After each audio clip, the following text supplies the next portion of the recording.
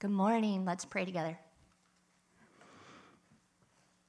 Heavenly Father, we gather together this morning in awe of who you are and your great love for us. What can we say or do to show you the honor and glory you rightly deserve?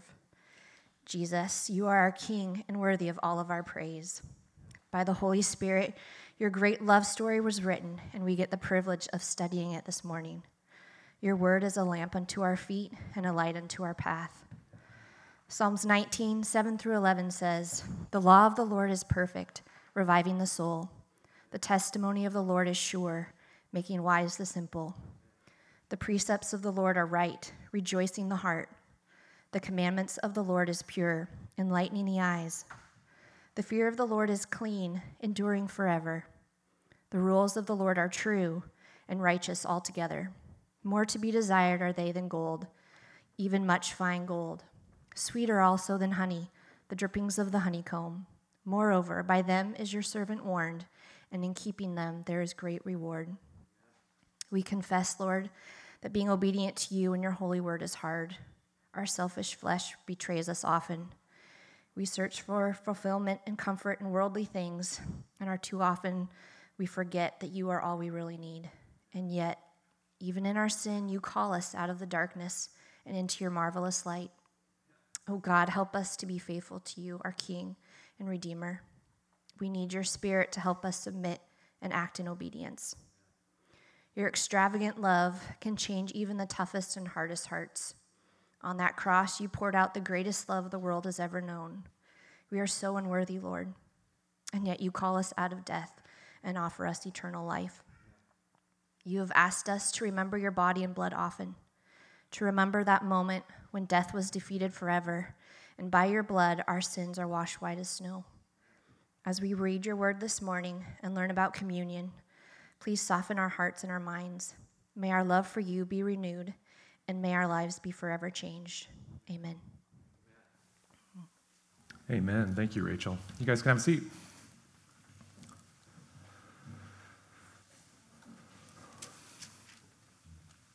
Well, we're in Mark 14 today.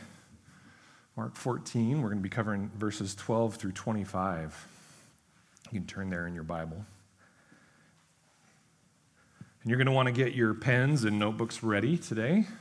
We're going to be going through a good amount of scripture. Have you guys ever been at an event that serves as a ritual, like a wedding or a birthday or graduation, and wondered, why do we do this? My wife and I are taking dancing lessons. It's a fun thing to do if you've never done it before. And yesterday we went to a similar tradition, an event that talks about the changing from one level to another level of dancing. And I had that thought through my head most of the time we were there. Why do we do this? How was this started? We have many such traditions, don't we, in our religion, in our Christianity handed down from earlier generations, but maybe you have thought to yourself before, why do we do them? Or maybe it's just dawning on you this morning, that question. The church is full of these rituals, and many of us as believers were brought up doing them, but we don't exactly necessarily know why we do them. Or maybe you're newer to the faith and you've never had it explained to you why we do such things. Things like communion. I've shared with you before the first time that I had communion. It was at my uncle and aunt's church, and after sitting through what I am sure was an amazing Christmas sermon, I just don't remember it because I was 8, I remember the plates circulating and being told to take a cup with grape juice in it and a piece of this little tiny bread that was really hard. And I was so hungry that I immediately put the bread into my mouth and started to drink back the cup, and I also remember realizing mid-gulp that no one else was doing it, so I promptly tried to spit it back out. Very irreverent, if you get my drift. And it was a time where I was sitting there thinking to myself, what is this? What is going on? What are we doing? It's important to know why we do what we do. But this morning, I'm thankful to arrive at the text before us because it gives us a blessing of delving into this topic of communion deeper than what we usually do. To take a look at what we participate in each week. And so today we're going to do a little bit of what's called catechesis. Everybody say catechesis. Everybody thinks that in our lower level liturgy of the Protestants, we think, oh, that's something that the Catholics do, is catechism for their kids. Catechesis is simply a Greek word that means education or teaching. And so we're going to catechize ourselves this morning a bit with communion, because I think many of us were a little bit illiterate as to why we do what we do with communion. And what I hope to unpack for you this morning is the idea that communion is a new covenant ceremony. The Last Supper, which we're going to look at tonight, where Jesus sits with his disciples and tells them about the new covenant, it is just that, as a new covenant ceremony. And we repeat this weekly in order to maintain our faith, and I'll tell you why. And being believers of the new covenant and participants in it, we need to know and understand why it is that we do this odd thing with this piece of bread and this cup, and why it's so significant to us. And I think this is a good thing, because I think in the Protestant religion, especially a church like ours that's not tied to any direct denomination or tradition, we sometimes start to go, well, what's the point of this? And we almost become a little bit irreverent and a little bit too informal with it, thinking that we're being good Protestants because we're not revering the actual bread and the cup. So let's jump into the story right away and see what Mark has to share with us about the Last Supper, and we'll break it down piece by piece. Starting there in verse 12. Would you look there with me? It says, "And on the first day of unleavened bread, when they sacrificed the Passover lamb, Jesus' disciples said to him, 'Where will you have us go and prepare for you to eat the Passover?' And he sent 2 of his disciples and said to them, 'Go into the city, and a man carrying a jar of water will meet you. Follow him, and wherever he enters, say to the master of the house, the teacher says, "Where is my guest room, where I may eat the Passover with my disciples?" And he will show you a large upper room, furnished and ready. There prepare for us.' And the disciples set out and went to the city and found it just as he had told them, and they prepared the Passover." As in the rest of his gospel, Mark is expedient. He's quick in writing down details. That's why his gospel is so short. And so he's giving us details for the listening church to hear about what's going on here. But the speed often can be hard for us. Removed 2,000 years chronologically as well, as being in a totally different culture. It can cause us to hurry past what we should look at in such depth. And one of those things is the Old Testament or Old Covenant importance of communion. And that's the first thing we're going to look at this morning, is the Old Covenant importance of communion. You'll notice the word Passover used there. We look at this and we think, oh yeah, that was an Old Testament feast. It was no big deal. It kind of comes from the book of Exodus. But let's really dig into it. The core of this section is painting the background of Passover and the Feast of Unleavened Bread. And so let's unpack this by looking at the topic of animal sacrifice and covenant. This is something we don't do in the world today in 2020. And so we want to look at it and see what's going on. So this morning, would you turn with me to Genesis 3? And we're going to start all the way back at the beginning and look at this idea of animal sacrifice and covenant. Genesis 3, right there in the beginning of your Bible. Remember that animals were created in a way that they lived in shalom with the rest of creation, including mankind. It'd be kind of cool, huh? Wouldn't have to worry about bears if you went camping. And Adam was given a job of naming the animals and having sovereignty over them, stewarding them. This isn't hunting them at this point, right? This is stewarding them. And all they had to do was remain in submission to God's sovereign rule, and they would have had this amazing life, Adam and Eve. But then Eve and Adam rebelled against God's position of authority, much like you and I would, and ushered sin into creation. And they suffered the consequence of division from God and from one another. Immediately, you see the world just crack and break when sin comes into it. And they recognized that they were ashamed at this fact, that they had broken apart from God and broken apart from one another. And this is symbolized by seeing that they were naked. This is not a statement of sexuality or anything like that. It's a statement of shame. They felt shame at this sin. And so God, in 3:21 here, there's this small verse that I think often we skip past. God met them in this place and covered their shame. Look at what it says there in Genesis 3:21. It says, "And Yahweh, God, the Lord God, made for Adam and for his wife garments of skins and clothed them."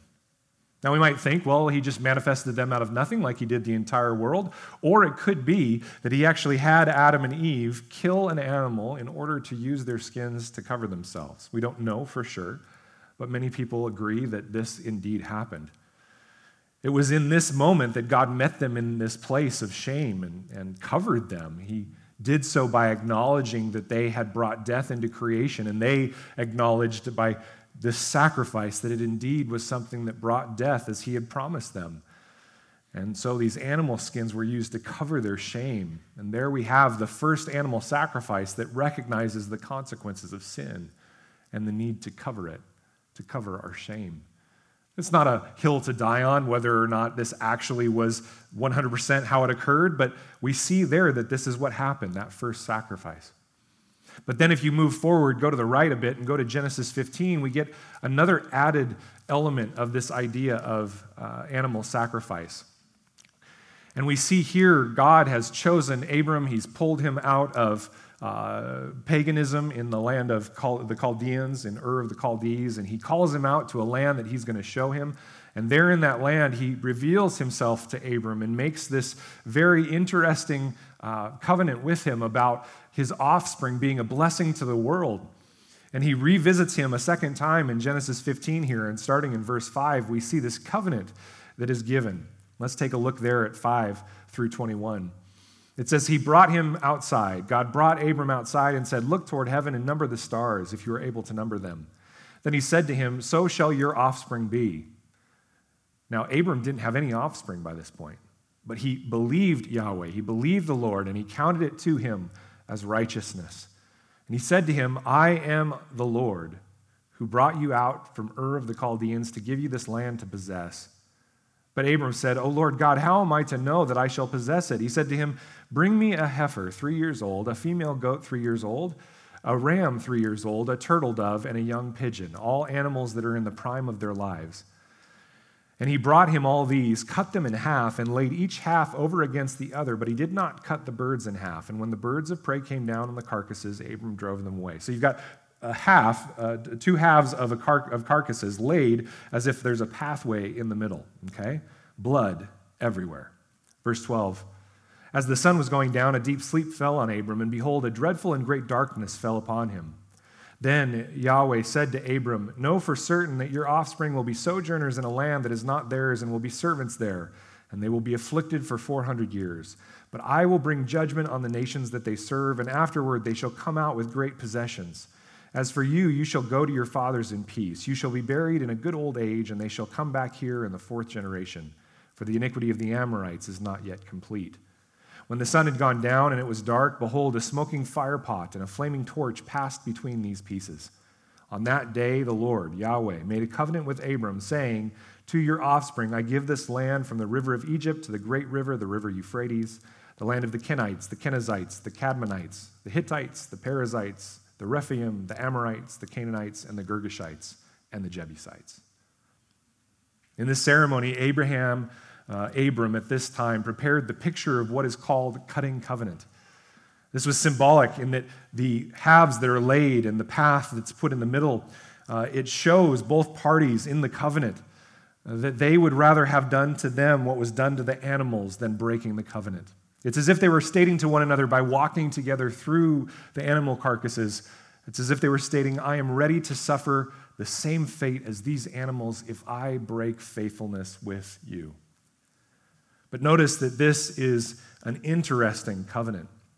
It involves a response by both parties. As you continue on, you see that it is a bilateral covenant, meaning 2 parties are in agreement there. Abraham would have to take on the sign of the covenant, circumcision, and would need to reflect Yahweh in acting in righteousness and justice.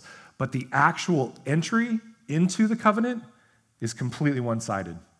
It's unilateral on the part of God alone. He actually puts Abram to sleep and goes through it, stating very clearly that he will take on the burden of the faithfulness of this covenant.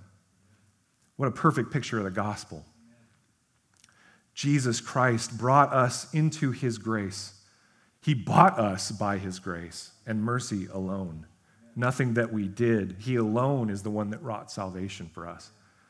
We now respond by entering, just as Abram did, into the covenant by the sign of baptism. Baptism has replaced circumcision, which brings us into his covenant community. And we strive to then live in righteousness and justice, just as Abram did. But he, God, is the one by whose Son, and his son's blood, the covenant is initiated. All the way back in Genesis 15, we see the idea of the gospel of Jesus Christ. Well, you guys know the story from there. The Israelites found themselves around 450 years later in place in Egypt, where they were enslaved and crying out to God, just as God had promised Abram here. They were crying out to God for freedom from their enslavers, and God heard their cry, and through a man named Moses, was going to lead them out of Egypt. But first, he had to convince Pharaoh to, you guys know the line, everybody say it in a deep voice, let my people go. Right? You guys have watched the old movie there. He had to convince him to let my people go, right? That whole thing. And so how did he do that? He did that by these plagues that he put in place, and the last of which was that the firstborn son of every household would die. And these plagues, what they were was they were warfare. We like to make them kind of almost cartoony in our Sunday school classes. Yahweh was slicing down every single god of the pharaohs, every single god of Egypt, going to war against them and defeating them. And the last to be defeated was Pharaoh himself, that his lineage was not godlike. Only God the Father's son was the true lineage of deity. And so he was showing this in this last plague. And this would have affected everyone in the land, because remember, even the Israelites had started to buy in already, at least partially, to the pagan system of deities, so much so that in a few chapters we will see them sacrificing a golden calf, a deity of the Egyptians. And so all the people, the pagans, the Egyptians, and the Israelites, they were worthy of God's wrath, of punishment, because they had forsaken God. They had fought against him. And this was what was going on.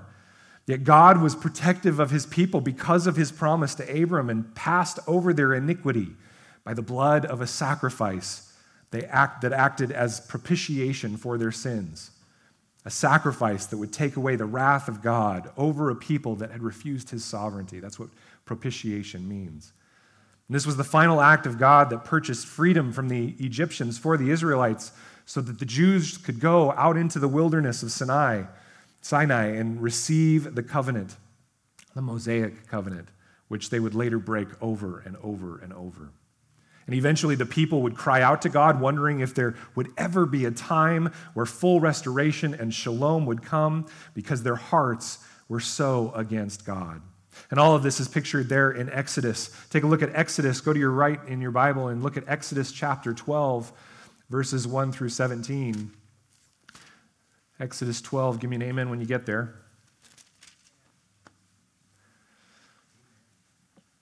This is a long section of scripture here, but let's go ahead and dig into it. The Passover, Exodus 12, verse 1. The Lord Yahweh said to Moses and Aaron in the land of Egypt, "This month shall be for you the beginning of months." In other words, everything is new again. "It shall be the first month of the year for you.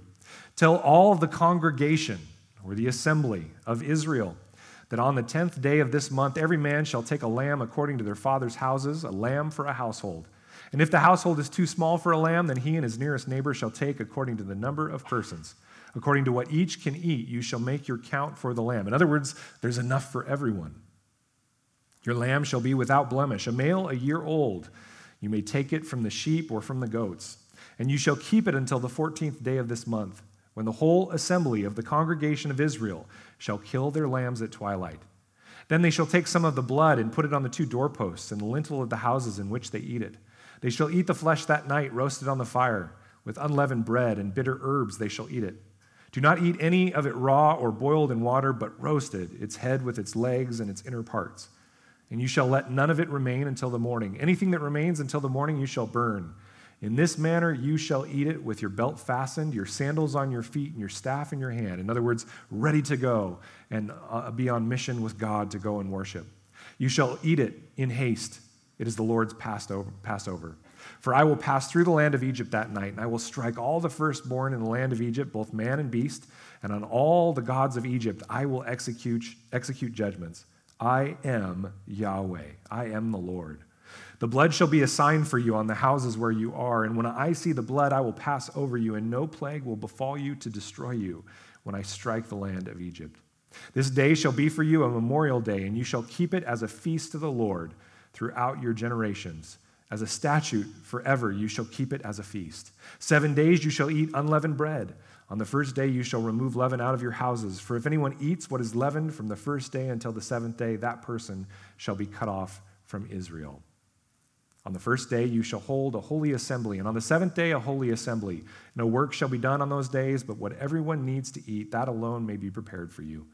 And you shall observe the feast of unleavened bread, for on this very day I brought your hosts out of the land of Egypt. Therefore you shall observe this day throughout your generations as a statute forever.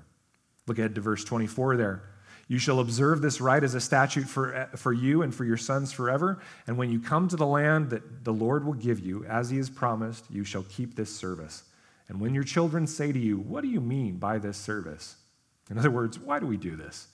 You shall say, it is the sacrifice of the Lord's Passover. For he passed over the houses of people in Israel and Egypt when he struck the Egyptians, but spared our houses. And the people bowed their heads and worshiped. This was a beautiful picture of God's salvation for his people, to free them from slavery, just as we have been freed from the slave block of sin. And this idea, this feast, it went generations beyond that Exodus. And at the height of the sin of Israel, during the consequences of being taken into exile, they were still practicing this. The Babylonians were taking Israel out of the land, and they were crying out to God, saying, God, you're our God who saved us in the Exodus and in the Passover. Where are you? And so a man named Jeremiah, a prophet, stands up at that point, and he tells them what God wants to proclaim. He proclaimed that while everything around them was crumbling, and it seemed as if there was no hope, God still wanted to give a confident expectation that a new covenant, not an entirely new one, but one that would overcome the weaknesses of the old Mosaic covenant, it would indeed come. It was a hopeful promise that, in a sense, breathed life into the Abrahamic covenant that seemed to be fading away, that through Abraham's offspring, peace would eventually come. Look up at the screen with me to Jeremiah 31. This is from Jeremiah 31 through 34. It says, behold, the days are coming, declares the Lord, when I will make a new covenant with the house of Israel and the house of Judah. Not like the covenant that I made with their fathers on the day when I took them by the hand to bring them out of the land of Egypt, my covenant that they broke, though I was their husband, declares the Lord. For this is the covenant that I will make with the house of Israel after those days, declares the Lord. I will put my law within them, and I will write it on their hearts, and I will be their God, and they shall be my people. And no longer shall each one teach his neighbor and each his brother, saying, know the Lord, for they shall all know me, from the least of them to the greatest, declares the Lord. For I will forgive their iniquity, and I will remember their sin no more. Jeremiah promised that a new covenant would be coming. In this tradition and all these stories that I've given you, they would continue amidst this hope of the new covenant, waiting for it to come. And at the time of Jesus, it had felt like silence because 400 plus years had passed since there was any prophecy in the land. But the Passover was still being observed, especially in the city of Jerusalem, because the temple had been placed there, and anyone who could afford to come would come yearly.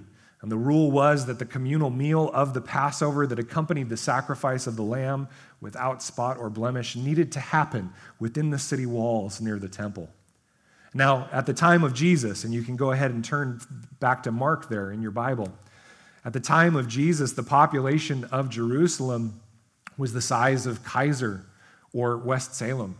It wasn't that large.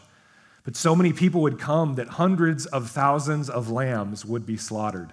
The historian Josephus reported that at Passover in AD 66, not even 40 years past Jesus, 255,600 lambs were slaughtered in the temple in 1 week. 255,600 lambs. A lamb for every 10 people was used. And so you can imagine the number of people that were in that city. Praise God, PETA didn't exist at that time because I'm sure they would have shut the city down. Can you even imagine how much uproar there would have been? 255,000 animals. And all the people that had sacrificed those animals were scrambling to find a place to have a Passover Seder. You see, that many people coming into the town, they had to rent out rooms. It would have been like these rental services online to the nth degree, right? Exponential, people trying to rent out their rooms. There were so many people that the religious leaders had to make a loophole. that you didn't have to eat the Passover meal on the day of Passover. You could eat it at any time during the week. And so all throughout that week, people were eating the Passover meal. And then on Passover itself, they were going and sacrificing the lamb. And Mark casts the preparation of this Passover meal in a way that shows Jesus. We read it almost as if he was this mystical fortune teller telling them what they will see as they go and find this man. And that could be. But Jesus could have, likely tapped into a vision of the Holy Spirit. But many commentators agree that we read it actually a bit wrong. In fact, what Mark 14 says is that he had gone forward ahead of time, made arrangements with someone in a house, made arrangements to have a sign for his disciples to follow, and then just kind of laid it out for his disciples as if they're directions. Now, we get this from the fact that men rarely, if ever, gathered water. And so the idea was that in that day, women were the ones that went and gathered water. So you'd have this throng of women. And the idea is, how do I help my disciples know who to follow to the right house? Because there's so many people in Jerusalem. Well, they'd worked out a sign that there was going to be a man servant of the household that would be the one to whom the disciples would connect. And he would take them to the proper place where everything was already prepared in order for there to be a Seder meal. Now, this is not a point to die on for sure, but a great possibility. Before we get into the details of the actual dinner, let's take a step from this Old Covenant importance and look next at the communal importance of communion, the communal importance of communion. I've given you a super fast background here of the Old Covenant importance, but there's also a piece, again, that we often missed because of being removed culturally and chronologically from this time period. So let's take a look there at what's happening. The core of this section is found in verses 18 through 20, but let's read the whole paragraph here, 17 through 21. It says, "And when it was evening," there in Mark 14, "and when it was evening, he came with the 12. And as they were reclining at table and eating, Jesus said, 'Truly I say to you, one of you will betray me, one who is eating with me.' And they began to be sorrowful and say to him one after another, 'Is it I? Is it I? Is it I?' They went around the room. He said to them, 'It is one of the 12, one who is dipping bread into the dish with me. For the Son of Man goes as it is written of him, but woe to that man by whom the Son of Man is betrayed. It would have been better for that man if he had not been born.'" This room is full of people, probably, as we see here, more than just the 12 apostles and Jesus, because he has to specify. He says it's actually one of the 12. And the core here is in verses 18 through 20. In this culture, to share a meal with someone was our version of signing a peace treaty in front of witnesses. So imagine being Judas, in essence, signing a peace treaty, knowing and intending that very night to plan on breaking the treaty and betraying the one with whom you sign.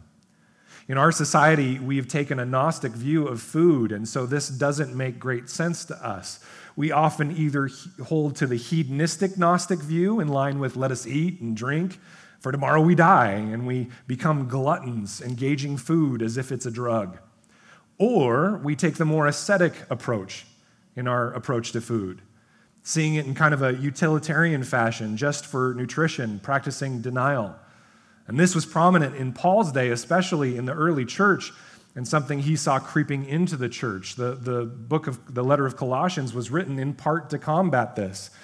Paul writes to Timothy in 1 Timothy saying, "There will come people that tell you to deny certain foods, and they're actually false teachers." And so this was something that had crept in. You had people on both sides, which are both Gnostic views. But in the days of Jesus, food was a hard-earned provision from God, so it was the greatest form of love and hospitality and sacrifice to eat a meal together. Realize that to be the host of a meal for a large group of people meant that you and your family probably wouldn't eat the next few days because you were given provision to love others. I recognized this for the first time when I went to Burkina Faso. We were out in the bush, and we were training some pastors, and everyone there, their average caloric intake was about 250 calories a day. Okay, so that's like a Snickers bar a day. And some days you wouldn't even eat. And so we went to this house, and this woman who was elderly, and she was very, very skinny. She presented us with food, and it was a plate with rice and some meat and some vegetables from their garden. And I wasn't that hungry that day, and there were kind of flies flying all over it, and I was new to this whole missionary thing. And so I kind of looked over at our host, Marcel, and I said, Marcel, I'm actually not that hungry. And he looked at me with giant eyes, and he said, you will eat this food. And I said, okay, why? And he said, because it's all their food for the week. You see, eating a meal with someone was a sign of massive love. It was a sign of huge hospitality, greater than what we can ever imagine in the United States. We pull some things out of our cabinet, we go to the store, and it's no big deal. We might order out. And so we miss this idea of what's going on here. It was the literal outworking of the truth. Greater love has no one than this, than to lay down his life or life sustenance for his friends. And this is why meals were at the core of most of society and the life of society, especially within the church. This is from Acts 2:42. It says that one of the recognitions of the early church was that they were known for their communal meals. It says the early church devoted themselves to the apostles' teaching and to fellowship, to the breaking of bread and prayers. This isn't specifically saying just communion. They were known for a communion meal, but also these things called agape meals or love feasts, from which we get the idea of potlucks. That's why everybody who's a good, solid Baptist has been to hundreds of potlucks, is because the Baptists, right, they really want to hammer home that agape meal idea, and that's why we do that as well. And this is why when COVID is not a factor, we at Mission center a lot of what we do around meals. Not because we want to be hedonistic, not because we want to be utilitarian, not to worship food or cause ourselves to be gluttons, but to show the most basic form of love to one another. Bringing something to the potluck of a community group, dear friends, is basic love. I always worry about us when we can't even bring a bag of chips to a potluck because we're just too busy. It's a sign of something far deeper than just our ability to get to the store. It's the fact that we've lost the idea of hospitality and love. And this idea of a communal meal looks forward to and symbolizes the greatest of all feasts that will occur in heaven with God when the fullness of restoration has occurred. The marriage feast of the Lamb is one that's pictured at the end of this book that we read in the book of Revelation, talking about this feast that we will do to celebrate with Jesus. It's an amazing thing. And so this background of communal meal gives us an understanding of how heavy and earth-shattering it must have been for the disciples as they're dipping bread into whatever meal is there, to hear Jesus say that one of those sitting with them, even one of the 12, would betray him that very night. And the idiomatic way that Jesus is speaking is not literally identifying Judas. It's not as if he says, and now the guy who puts his bread in, that's the one. Because what would have happened? Everybody would have jumped Judas and beat the snot out of him and been like, dude, what are you doing? No, his idiomatic way of speaking was saying, guys, you have to realize you're all going to betray me, especially one person. And this betrayal is shown in a messianic and prophetic way in the Psalms. This is from Psalm 41:9. Even my close friend in whom I trusted, who ate my bread, has lifted his heel against me. We look at that ate my bread as if it's just a description, right? As if it's almost like an adjective. But the reality is he's saying, the one who I signed a peace treaty with, one of my closest friends, has lifted his heel against me. We also see it in Psalm 55. Psalm 55 has been one of the most comforting psalms to me and many other pastors that I know of, when people within their church end up betraying the church and walking away. The number one thing I hear from other pastors when I talk to them about the hurt that they've felt from people harming them in their congregation, this is how they usually describe it. I had this person in my house sitting at my dinner table, and they betrayed our church. Isn't that interesting? That's where our minds go to, is we showed hospitality and gave food to these people, and that's why it's such a betrayal. But this is from Psalm 55. It speaks the same thing. For it is not an enemy who taunts me, then I could bear it. It is not an adversary who deals insolently with me, then I could hide from him. But it is you, a man, my equal, my companion, my familiar friend. We used to take sweet counsel together. Within God's house, we walked in the throng. No one could imagine that anyone, especially one of Jesus' closest allies, sharing a meal with him that very night could betray him.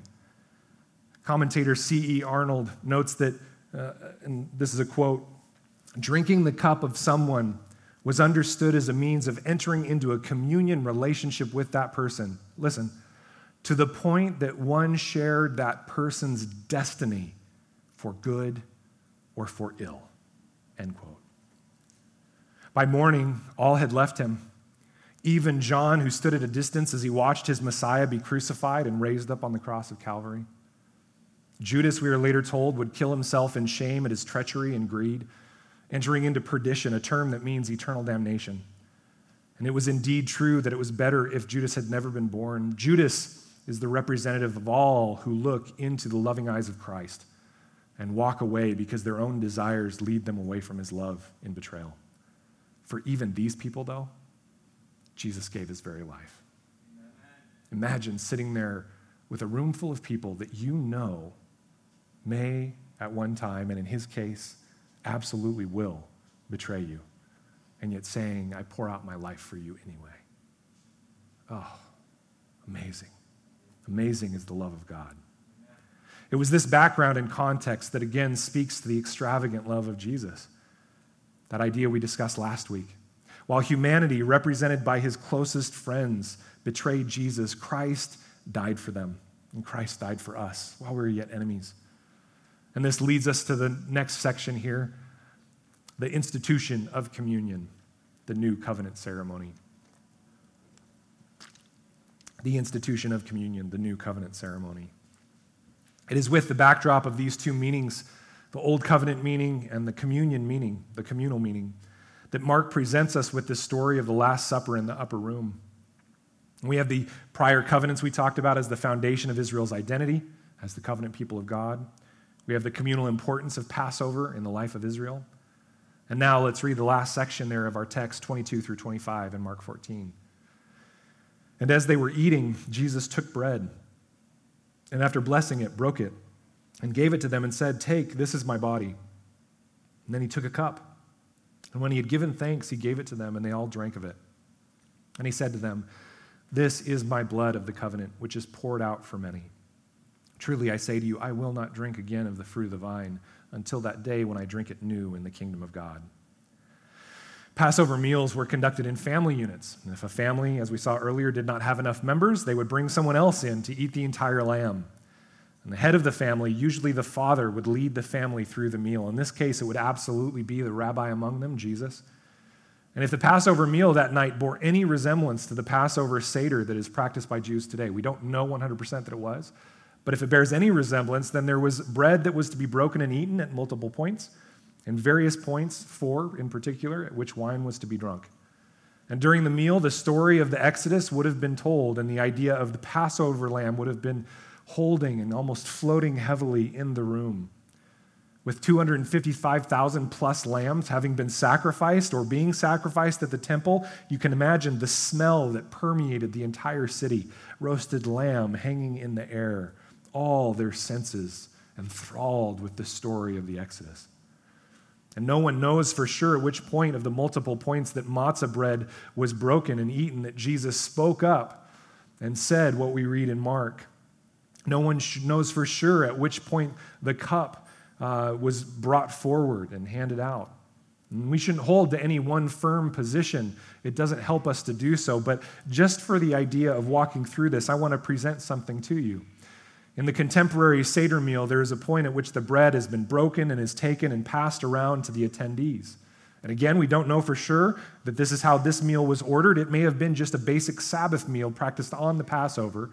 But Jesus was quite clearly offering the bread to those present and reciting these words as a statement that he would be the Passover sacrifice. His body would be the lamb that was given to free his people and save them from death and the wrath of God. Imagine how much, after having grown up in this idea of the Passover, you're used to things going a certain way, and yet something changes, right? Imagine if your Christmas tradition you've done for 30 plus years, somebody throws a wrench in it.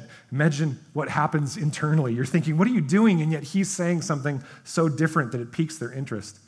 And this idea of Jesus being our Passover lamb is the very thing that Paul comments on in 1 Corinthians.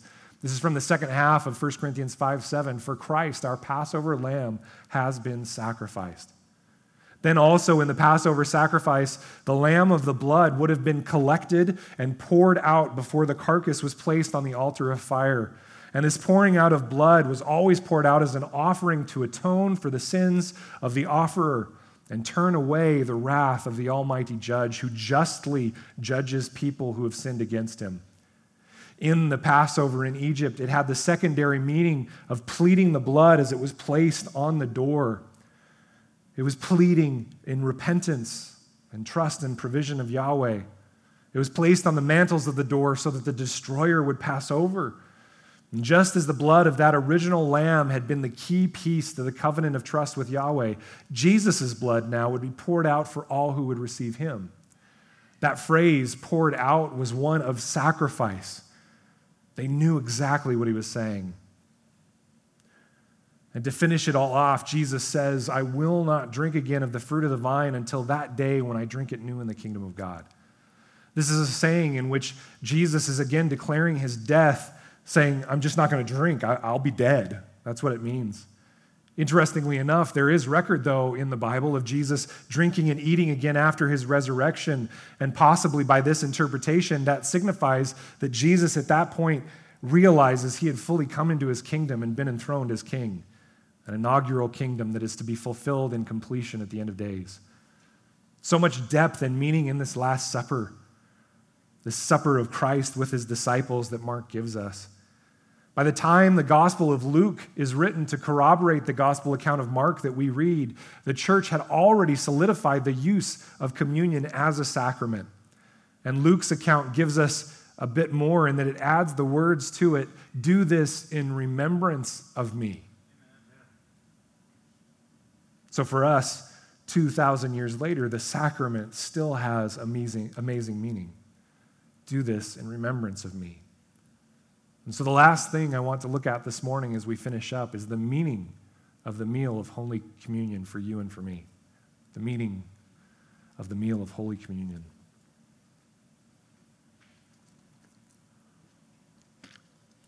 Paul gives us further evidence of the use of this sacrament in the early church as he states clearly to the church at Corinth what we read earlier. For I received from the Lord what I also delivered to you, that the Lord Jesus, on the night he was betrayed, took bread, and when he had given thanks, he broke it and said, this is my body, which is for you. Do this in remembrance of me. In the same way also, he took the cup after supper, saying, this cup is the new covenant in my blood. Do this as often as you drink it in remembrance of me. For as often as you eat this bread and drink the cup, you proclaim the Lord's death until he comes. And Mark was intentionally connecting the two because Mark was written after 1 Corinthians. Do you realize that? Mark was written a few decades, or a decade after 1 Corinthians was written. And so the two are very much linked, and Mark is intending to tell the church that is listening how the institution of the Lord's Supper went.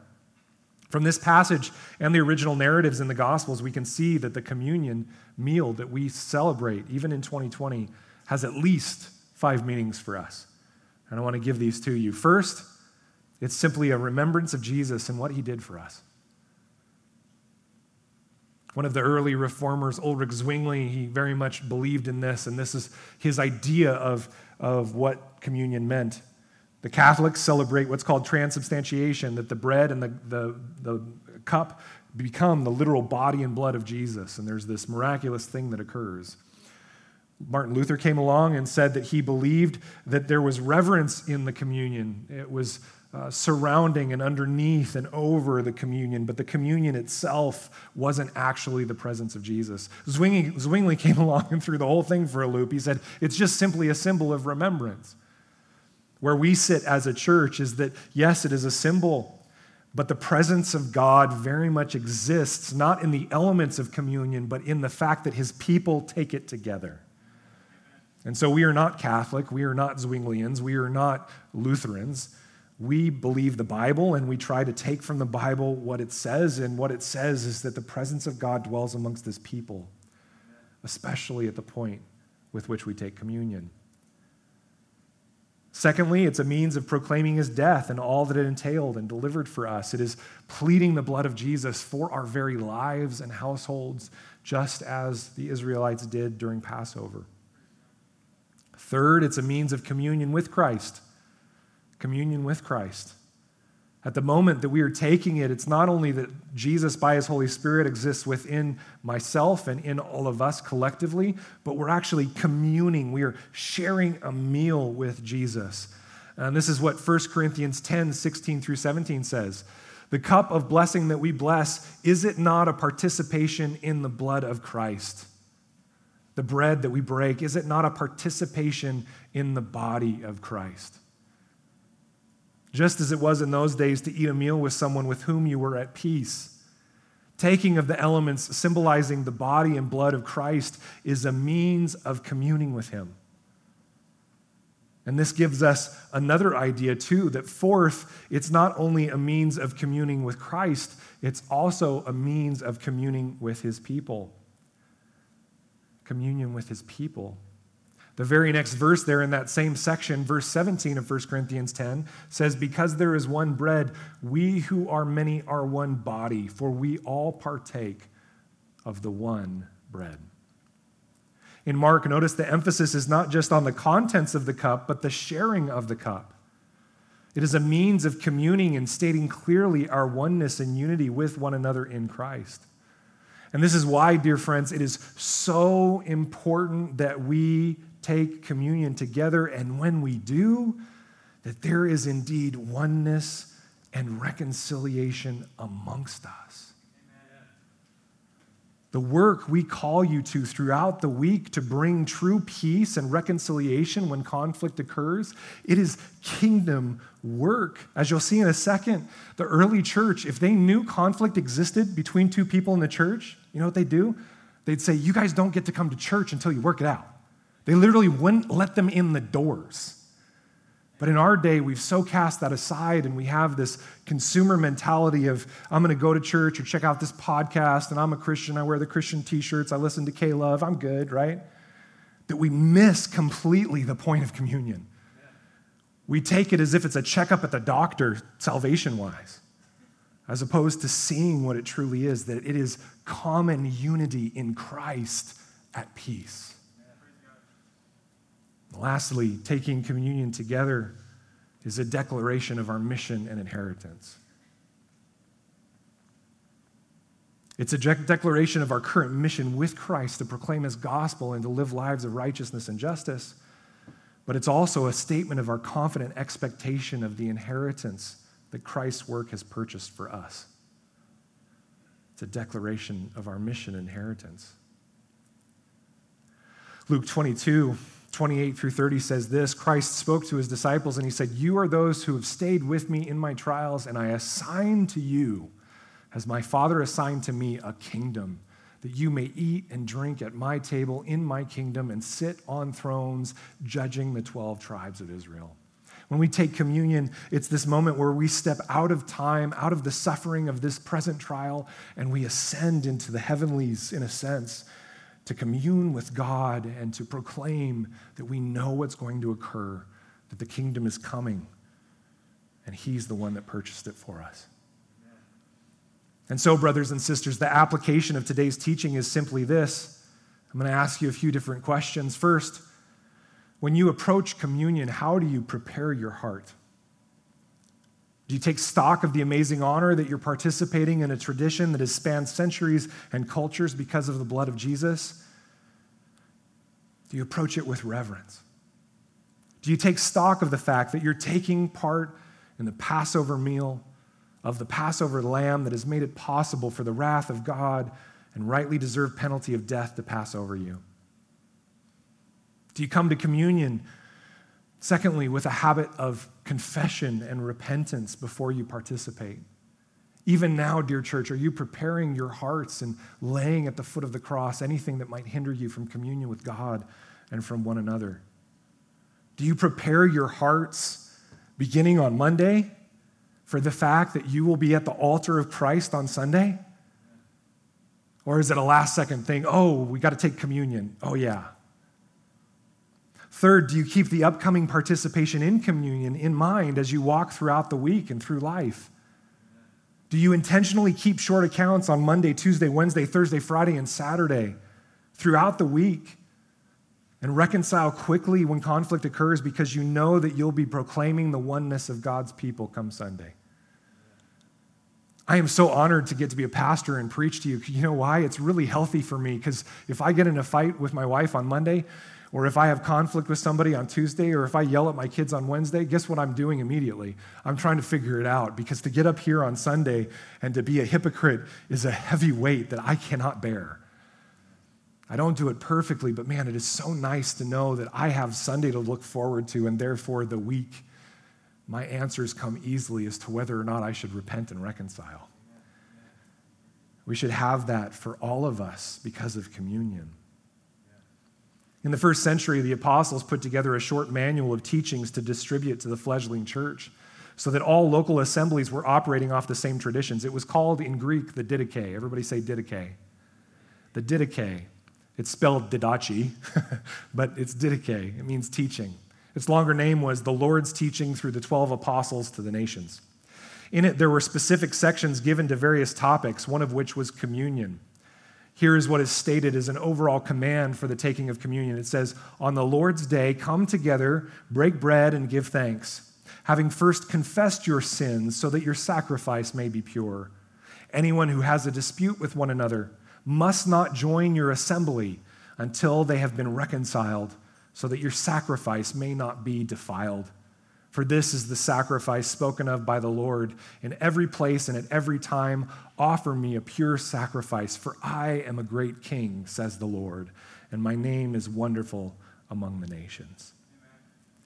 So important was the desire to join with Christ in purity as a unified community, that sins were confessed and disputes were reconciled so that the body of believers could approach Christ in holiness. And so this morning, as we approach communion, I want to do a couple of things.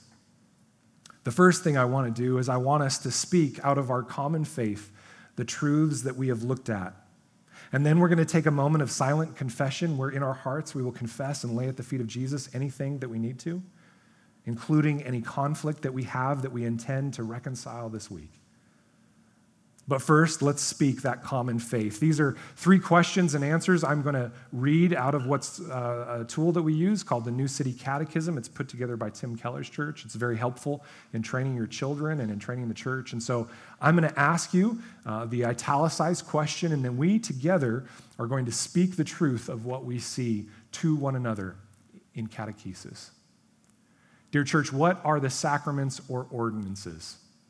The sacraments or ordinances given by God and instituted by Christ, namely baptism and the Lord's Supper, are visible signs and seals that we are bound together as a community of faith by his death and resurrection. By our use of them, the Holy Spirit more fully declares and seals the promises of the gospel to us. Church, what is the Lord's Supper? Christ commanded all Christians to eat bread and to drink from the cup in thankful remembrance of him and his death. The Lord's Supper is a celebration of the presence of God in our midst, bringing us into communion with God and with one another, feeding and nourishing our souls. It also anticipates the day when we will eat and drink with Christ in his Father's kingdom. And lastly, church, does the Lord's Supper add anything to Christ's atoning work? No, Christ died once for all. The Lord's Supper is a covenant meal celebrating Christ's atoning work, as it is also a means of strengthening our faith as we look to him and a foretaste of the future feast. But those who take part with unrepentant hearts eat and drink judgments on themselves. And so now let's take a moment in silent reflection and prayer as we confess to the Lord anything that we know that exists between us and him in sin, and anything that exists between us and in conflict with one another. Let's put that at his feet now in silent prayer.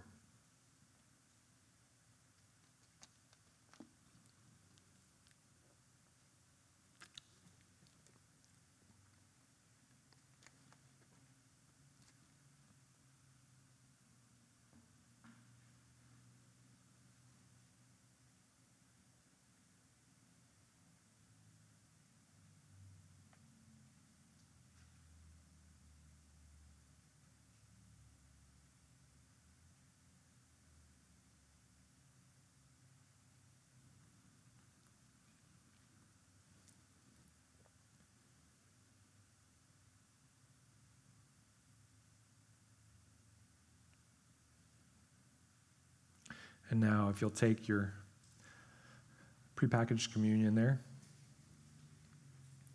peel back that first layer and take out the bread. In the Didache, that early apostolic teaching, we know how the early church would take communion. They would take the bread and they'd pray this. We give you thanks, our Father, for the life and knowledge which you revealed to us through your Son, Jesus. Yours is the glory forever and ever. As this broken bread was scattered upon the mountains and being gathered together became one, so may your church be gathered together from the ends of the earth into your kingdom, for yours is the glory and the power through Jesus Christ forever and ever. Amen. Let's eat of the bread together now.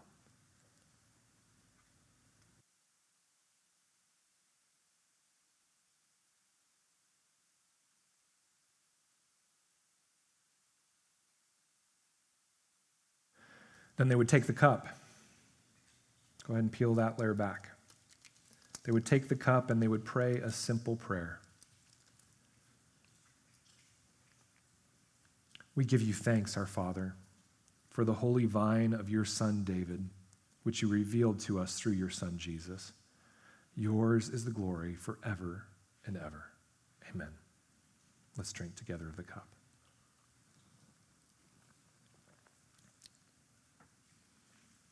And after it was consumed, they would pray this. We give you thanks, Holy Father, for your holy name, which you have revealed to us through your Son, Jesus. Yours is the glory forever and ever. Almighty Lord, you created all things for your name's sake and gave food and drink to people for their enjoyment so that they would thank you. But you gave us spiritual food and drink and eternal life through your Son. Above all, we thank you that you are powerful. Yours is the glory forever and ever. Please remember your church, Lord. Deliver it from all evil, perfect it in your love, sanctify it, and gather it together from the four winds into your kingdom which you have prepared for it. Yours is the glory forever and ever. May grace come and may this world pass away. Hosanna to the God of David. If any man is holy, let him come. If any man is not, let him repent. Maranatha, come quickly, Lord. Amen.